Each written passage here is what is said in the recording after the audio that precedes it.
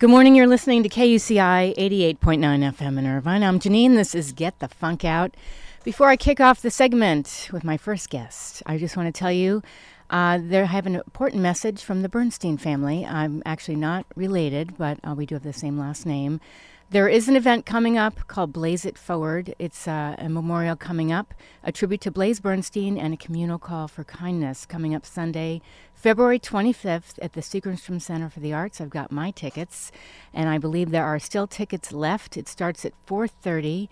All the info is on my show blog, getthefunkoutshow.kuci.org, and also if you visit blazebernstein.org. This is going to be a beautiful event.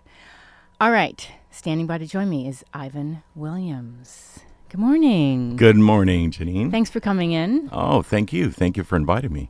I met you, Mike Kaspar. He had you on his show, and I thought, I want to have you on my show. Oh, yeah. So I stole you away. Thanks, Mike. So tell me, how did you get to where you are now? You have a really interesting backstory, and some people think, I know I switched gears years ago, and you think, okay, am I out of my mind? But I need to follow my passion. So how did you get to where you are now, filmmaking? Well, I had a wonderful opportunity to be in the oil and gas industry for about 35 years. But before that, when I was in high school, I was part of the filmmakers club. Back in high school when I was there, That's it was great. film, Yeah. It was actual chemical film with tape and editing. Oh, yeah. But we had a film festival, and I really loved filmmaking, and shooting the Super 8 kind of shots. But as I matured and moved into an adulthood and, had to pay bills Right. and get that job, but I had the wonderful opportunity at the end of 35 years to jump into the filmmaking business in a big way by having an equity position in an independent film studio. That's great. When I retired from my first profession. Wow. That's so cool. I love when people have different chapters. And would you say, the theme of my show, Get the Funk Out, would you say filmmaking has kind of helped you through, stay positive because it's your passion? Oh my gosh, I would have never imagined how I would have felt about this business. Mm-hmm. The people, the camaraderie, the support for each other's artwork is unbelievable. I've yeah. never experienced anything like this before. My wife and my friends just tell me I just exude, just a glow about everyday life now. Right. And, being able to tell amazing stories to millions of people on a screen. I mean, who wouldn't love that? It's Exactly. just fantastic. It's so interesting how you kind of never forget those passions of yours when you're younger, and they kind of nag at you. And then when you get to do them, you're like, oh my gosh, this is the best chapter of my life. Oh, like you said, it just uncorked the genie in my bottle. Yeah. And I've just gotten involved in screenwriting. I've gotten involved in all elements of the filmmaking process. And I would have never imagined that before. That's so cool. Now, you're part of UCI. Well, yeah. So about a year ago, I this filmmaking actually allowed me to get more involved with the school I graduated. I have an MBA from the Paul Mirage School of Business. And it allowed me to jump back in a really big way because, again, at the same time I, moved 7 years ago into the filmmaking business, it was now the time to kind of give back, play it forward. And the Claire Trevor School of the Arts asked me to chair their Dean's Arts Council. Fantastic. To take the Claire Trevor School to a whole nother level, and both the amazing museum that's kind of going to be planned in the future and incredible other activities in dance, theater, and art and drama. As well as I've gotten involved. I'm on the Leadership Council, the graduate division, basically helping our graduate students, master's and doctoral students, become better skilled and capable with moving into the private industry. Not everyone's going into academia. Right. And then the other piece is I'm actually my tech geek side. I'm on the advisory council of the cybersecurity It's Monday. It's Policy okay. and Research Institute. Yeah, it's Monday. Yeah. And that's like, talking about all this Yeah. tacking of our democratic processes and what does that mean and what can we do about it, more importantly. That's amazing. Are you just so blown away where the university is now versus when you first were here and you were getting your MBA? And it's incredible. Well, I literally was gone for almost 22 years. And when I came back, and particularly since I was an executive MBA student, it was more like a job. You come in all day, go to Right. class for all day long, leave Yeah. the campus. So it really wasn't an experience about Yeah. being in dormitories and dining halls. Right. But to come back at 22 years, really, just barely driving by the university to kind of see the amazing construction, the buildings, the I know. explosion, and the scale of the campus Yeah. is just mind-boggling. And you're part of it. Yeah. Yeah, I'm going to be adding more buildings in the future, too. That's awesome. So tell me about your latest film. Tell the listeners a little bit about it, how that all came about. It was very timely. Oh, we've had some incredible timing aspects to several of our films. On this particular one, the director, Natalia Letty, was a director. My wife and I executive produced a web series called Be Here Nowish Season 2. I saw that, yeah. Yeah, it's kind of a really quirky, amazing girl story from, I call the reverse of girls, and New York to L.A., seek their spiritual fulfillment. She introduced us to this project called MFA, Master of Fine Arts, and it's really about a graduate student, art student, who is sexually violated by one of her classmates. And more importantly, it's about what does she do about it? How does she Right. react and respond? And then, particularly in the case of our film, it's how she takes to the university and they don't respond real well. So she takes matters into her own hands. So a really empowered female Yes. that's not just crawling into a corner, but then really rallies up, does a Dexter style Yeah. activity and Yeah. evens the score. Yeah. So we were introduced to it. My wife and I, it was a bit of a passion project because the message, the issue of sexual violence on campus is a big topic. Oh, yes. And our film was released October 13th, which was really only a few days after the Harvey Weinstein announcement. So Unbelievable. the horrible Harvey Weinstein issue Yeah. actually, in essence, gave us more media coverage, Yes. right? Yeah. So, what advice would you give people that they want to get into filmmaking, various aspects of filmmaking, but they're kind of struggling?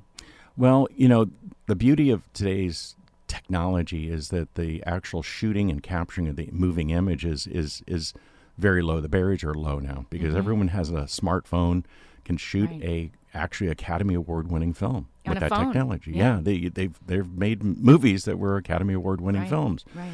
So the real aspect of it is getting that authentic voice, an authentic story, a unique story, right? The story construction, the story creation is still a manual process.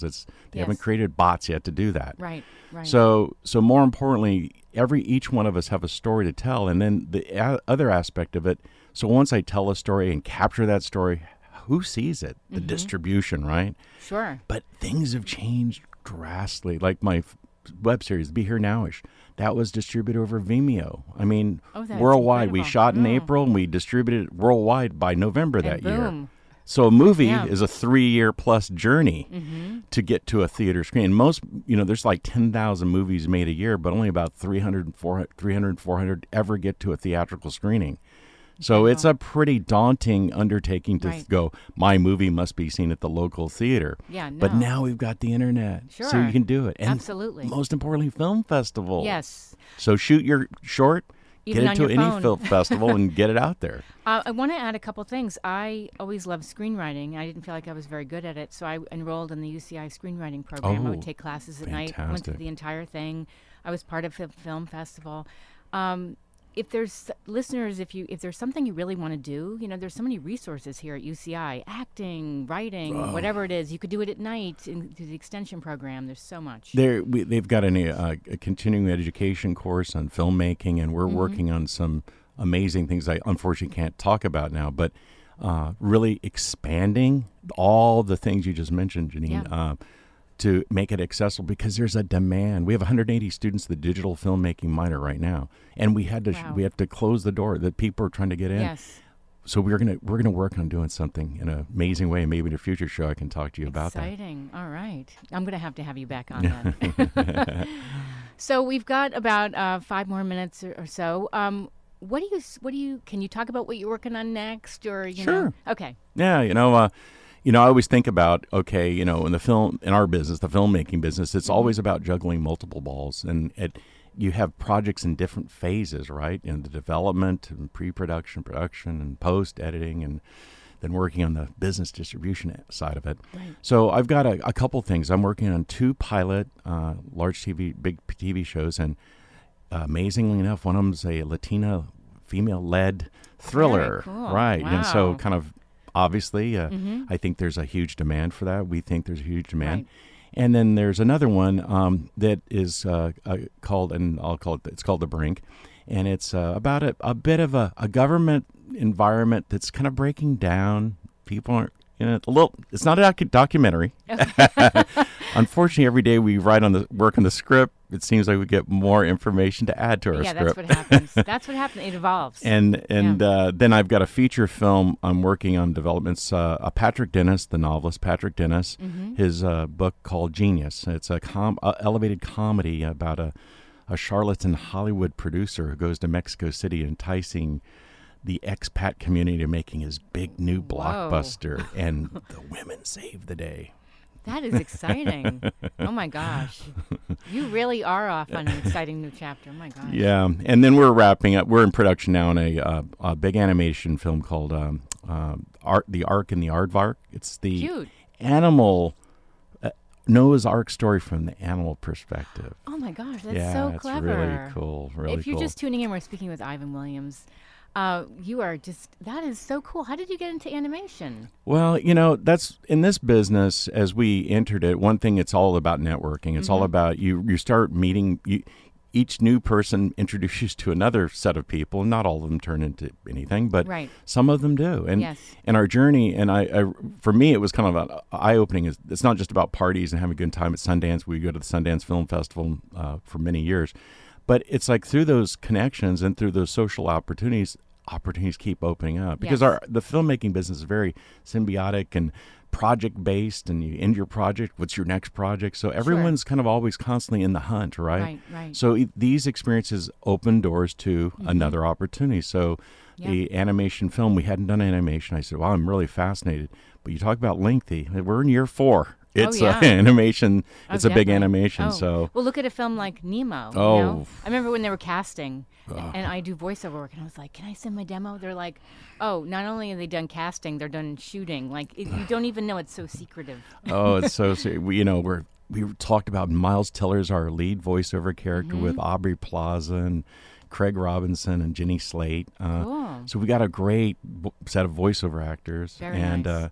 Doing that. And anyway, we're just having fun. And MFA, in fact, just came back from a screening at Oregon State University up in Portland with our Leah McKendrick, the screenwriter, and the director, Natalia Letty, and my wife and I doing Q&As, and the audience loved it. The female empowerment. I love that story, getting that message out. It's a very important story. And Clint Eastwood's daughter did a great job, Francesca Eastwood, in the show, and she's going on to do bigger and better things.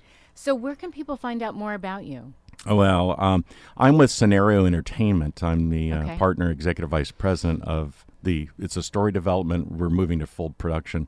But I'm on I'm on IMDb. My filmography's there. I'm on the Scenario.com website.